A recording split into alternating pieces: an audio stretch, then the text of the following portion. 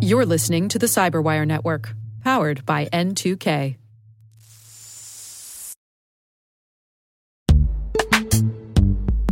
And now a word from our sponsor, Netskope. Netskope is a worldwide leader in SASE and Zero Trust. Its unified platform, Netskope One, provides optimized access and Zero Trust security for people, devices, and data anywhere they go, helping customers reduce risk, accelerate performance, and get unrivaled visibility into any cloud, web, and private application activity. To learn more about how Netskope helps customers be ready for anything on their SASE journey, visit netskope.com.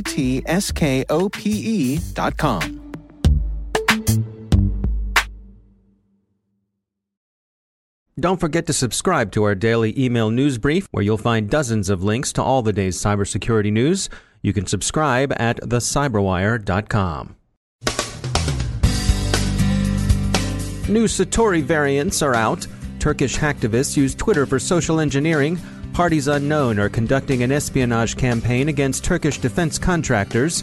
North Korea's Lazarus Group improves its cryptocurrency theft tradecraft. Dating app vulnerabilities are a cyberstalker's dream date. Britain will combat disinformation with a National Office of Rumor Control, and say phooey to pirated copies of Fire and Fury.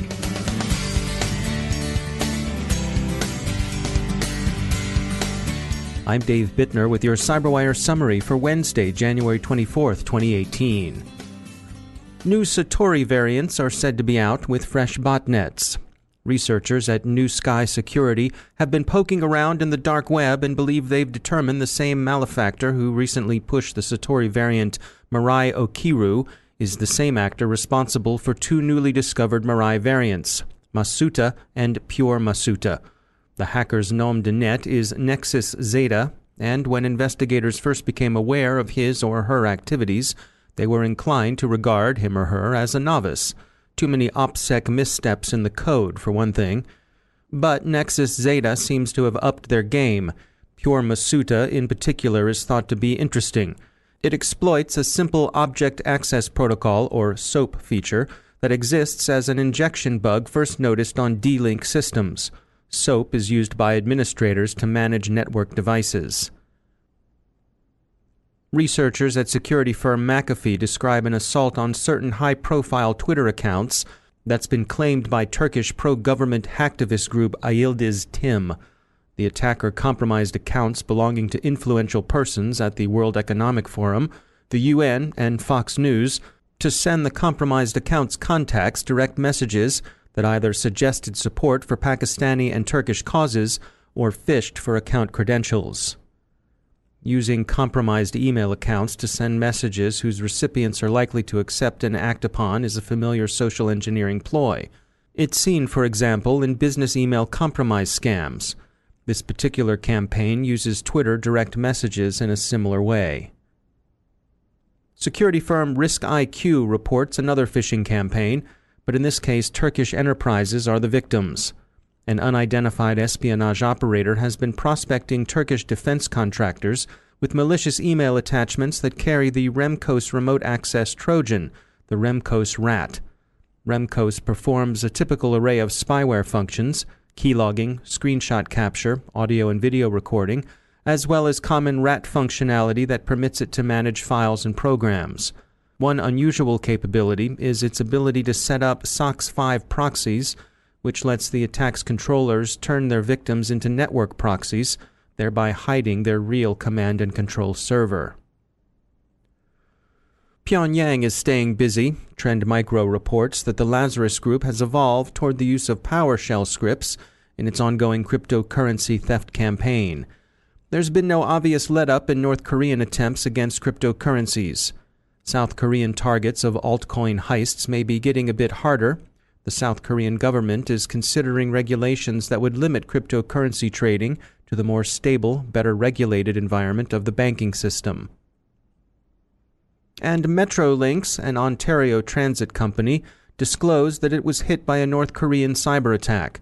The organization says the attack was routed through Russia and that neither customer privacy nor safety were compromised, but beyond that they cite security and decline to provide further information. An obvious bit of speculation would be that the incident involved WannaCry, and media accounts of Metrolinx's disclosure have tended to mention the U.S. CIA's recent attribution of that particular strand of malware to the Democratic People's Republic of Korea, but Metrolinx is unwilling to go even that far in its public comments. Flashpoint recently released their 2017 end-of-year update to their Business Risk Intelligence Decision Report. It provides an overview of evolving geopolitical issues, evaluates the cybercriminal ecosystem, and measures cyber and physical threats. John Condra is the Director of Asia-Pacific Research at Flashpoint, and he joins us to review the report. One of the things that we do differently in this report as well is we have a section we call flashpoints. It's somewhat cutesy given the name of the company, but these aren't intended to be predictions per se. These are intended to be things to look out for in the global geopolitical threatscape or landscape in particular that may cause a shift in whatever direction in the cyber threat environment for our client base as well as just more broadly. And so we have things in here like, say the North Korea conundrum. If a kinetic conflict breaks out on the Korean Peninsula, that is probably going to change the risk posture for many of our clients as well as just as everyday users on the internet. Is there anything in the report that was particularly surprising or unexpected? One thing that, at least since I cover Asia Pacific, one thing that we throughout the year I was kind of surprised about was the pivot ostensibly by North Korean threat actors to target financial institutions and even in the case of WannaCry, leverage ransomware. Both of those behaviors are not generally associated with nation state actors, at least up to this point. If you think about it, it makes a lot of sense. Nation states generally don't have those types of funding requirements. The money you're going to make from ransomware is not nearly what a government would require to say, buy things like tanks and planes. But in North Korea's case, they're somewhat of a unique one since they're so isolated. They're being hammered by sanctions right now. They're trying to find alternative ways to fund their regime. So turning towards tactics that we would generally associate with cyber criminal groups, it's a really interesting turn in North Korea's behavior. And that's something that obviously now North Korea is more of a threat to entities that traditionally would not consider them a threat. So that was one surprise for us. One of the other ones that I personally found interesting was kind of the rapidity with which the deep and dark web marketplace environment, kind of in more traditional cybercrime, fell away or kind of collapsed in 2017. And it's a variety of factors that go into this, but fundamentally 4 top-tier marketplaces went down in 2017. We're thinking of things like Alphabay, which is kind of the spiritual successor to the Silk Road, was taken down by law enforcement in the latter half of the year. And then Hansa Market went down not long after, and it turned out that those 2 cases were related and were both the result of law enforcement action, as well as 2 other marketplaces, Evolution and Agora, both went down for different reasons, security concerns plus potentially an exit scam. And so that really caused a lot of chaos in a very fast-moving, paranoid community who was very much concerned about personal safety, very much concerned about anonymity online. And what we've been seeing is a transition away from traditional services for communication or transactions moving towards alternative ones that are emerging. Things like Discord, which is a popular chat and video app or chat and voice app primarily used in the gaming community, as well as decentralized marketplaces that can't easily be taken down. When you look at the threats that are on the horizon here, the things that have shown up in this report, what sorts of recommendations do you have for people in terms of focusing their efforts and their resources? Yeah, in general, as intelligence professionals, one of the things that intelligence professionals do is in general try to avoid making such broad recommendations because they're generally not applicable. And it's generally not our expertise, nor is it our place to do so. But I would say one way that you could use this report is, say you're in the healthcare industry, go look at the chart on page 5 or whatever it is in the report and say, okay, the two entities that are known to target healthcare in any regular fashion would be China and cybercrime. And then you can start to think about how do you mitigate both of those threats, which are very fundamentally very different threats in terms of the scale with which they target, the frequency with which they do so, the tools that they use. You can start asking your internal team as well as whatever threat intelligence providers and vendors you use more targeted questions about that, rather than just thinking, I have to defend against everything. I have to defend against the panoply of threats. But in reality, jihadi hackers don't really go after healthcare entities. So why bother in that sense? It's not to say that it can't happen. It's not to say that it doesn't happen sometimes, but it is to say that you can use this type of information to help tailor your own strategies internally. That's John Condra from Flashpoint. You can review the complete report on their website. Amid dark warnings of the United Kingdom's vulnerability to massive infrastructure hacking, Her Majesty's government is also seeking to address the problem of hostile nations' influence operations. The government intends to form a new organization whose mission will be to combat disinformation. Britain's new National Security Communications Unit will operate from the Cabinet Office. Researchers at Checkmarks have taken a look at the widely used dating app Tinder, and they don't particularly like what they see. The app doesn't encrypt photos, for one thing, and it also leaves swipes and matches open to inspection. This would be good news for stalkers, but bad news for ordinary lonely hearts looking for whatever it is they're looking for. Checkmarks warns that it's able to simulate exactly what the user sees on his or her screen. You know everything. Everything includes what Tinder users are doing, what their intimate preferences might be, stuff like that. Stuff that attracts voyeurs, stalkers, and blackmailers. Here's another reason to get your stuff from actual legitimate stores as opposed to from torrents of pirates and so forth. Fire and Fury, the sketchily sourced but by most accounts lurid and hugely entertaining tell-all by a journalist who somehow received access to the Trump White House, is circulating in a pirated PDF form that contains, of course, malware. The PDF contains a Windows executable that quietly installs a backdoor in the reader's device. The bad version is being circulated mostly through social media channels. There was a downloadable edition in a Google Drive. WikiLeaks tweeted a link out. But that drive has been taken down because of a violation of Google's terms of service. HackReads cautiously says, experts believe that it is difficult to assess whether the pirated edition is safe or unsafe. We think we'll go with unsafe. The sort of silvery lining is that the malware, discovered, by the way, by a researcher at Kaspersky Lab, which adds a certain flavor to the story, seems readily detectable by most antivirus products. But don't download it. Buy it from Amazon or Apple instead if you're interested. I mean, come on. Spend $1. Won't kill you. Badness does creep into the walled garden of big stores from time to time, but less often than it disports itself in the digital equivalent of the car trunk of some guy selling knockoff NBA jerseys on a side street. Besides, the pirated version is said to be about 230 pages long. The original runs 328 pages and is therefore 98 pages better. You get what you pay for, my friend. How do you know those 98 pages weren't where all the good stuff was?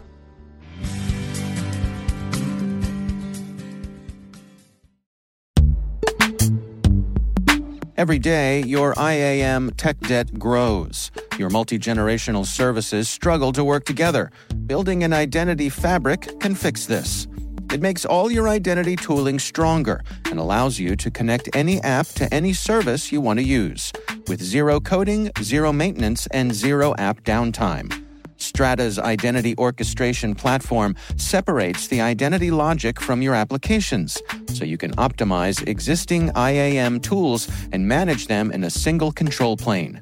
Now, every vendor, standard, and architecture work together. In short, building your identity fabric means you can secure your non-standard apps, keep your complex access policies, retire outdated IDPs, and modernize in record time. So build your fabric with Strata Identity and get rid of tech debt for good. Visit strata.io/cyberwire, share your identity priorities, and receive a pair of AirPods Pro. Offer valid for organizations over 5,000 employees. Connect today at strata.io/cyberwire.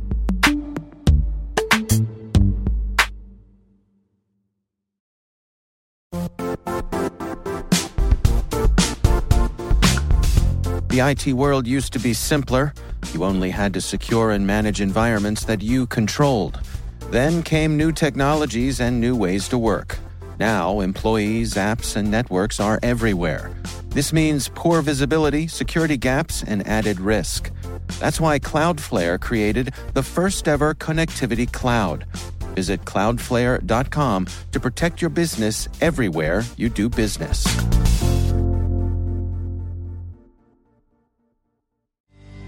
And joining me once again is Justin Harvey. He's the Global Incident Response Leader at Accenture.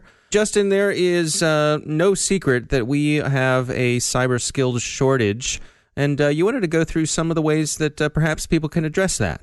Yeah, I think that, like you said, we have a very large cyber skill shortage ahead of us. And we as an industry need to do a lot better at bringing in diversity into the workforce. So number one, I think first and foremost, there needs to be a cultural shift and a mindset shift around women and technology. And working at Accenture, we have a very big commitment to diversity, and we participate in a lot of forums and being able to draw in more women into the workforce and really specifically, and actually from my perspective, very selfishly, more into cybersecurity. And I think that one way to do that is to promote, of course, the science and technology and the mathematics and engineering and all that in the younger generation. So number one is bringing in diversity, and number two would also be getting into earlier processes in schools. So perhaps it's not just high school anymore, perhaps it's middle school, and then perhaps even in elementary, teaching the basics and the fundamentals around computer programming. You know, one of the things I've heard many times with people I've spoken to is that, you know, even when we get women into the field, we have a hard time keeping them, that retaining them is a real problem. Yeah, I think I do acknowledge that the retention around that may be problematic in some organizations. I think that speaking as a male, meaning I could be part of the problem, I would also see that part of the cultural shift needs to be in being more accepting of diversity and being more accepting of people who want to excel in their field. I do think that technology and cybersecurity, there are some less than favorable behaviors and voices that are made. And I think that it's up to us as professionals to A, not stand for it, and B, educate others in this field to prevent that from happening. So those of us who are advocating for the increased diversity, we need to stand up and have our voices heard. Exactly. All right, Justin Harvey, thanks for joining us.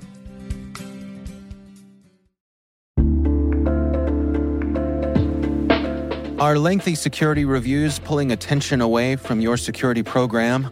With the largest network of trust centers, Vanta can help you streamline security reviews to win customer trust, save time, and close deals fast. Proactively demonstrate security by showcasing key resources like your SOC 2 or ISO 27001 and provide real-time evidence for passing controls. And when a security questionnaire is required, Vanta takes the first pass for you. Visit vanta.com/cyber to take a self-serve tour. That's vanta.com/cyber.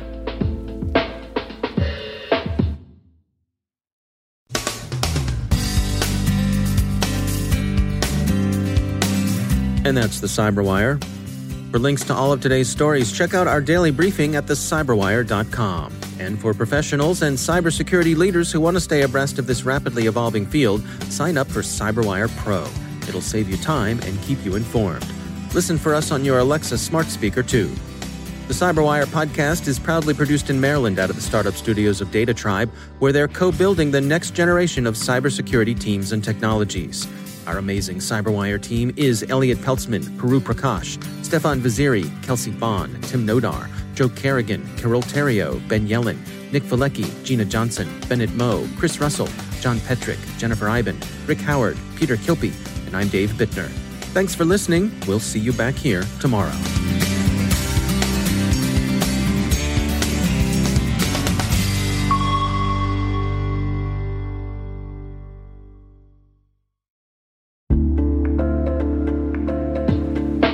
Hi, everybody. It's Maria Varmazes here, your host over at T-Minus Space Daily, and sometimes a guest on Hacking Humans, too.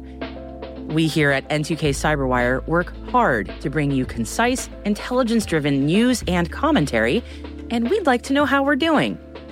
Please take a few minutes to complete our audience survey and share your feedback to help us continue to grow and meet your needs. Visit cyberwire.com/survey. That's cyberwire.com/survey to get started. Thanks so much for your input as we reach for the stars. It means the universe to us.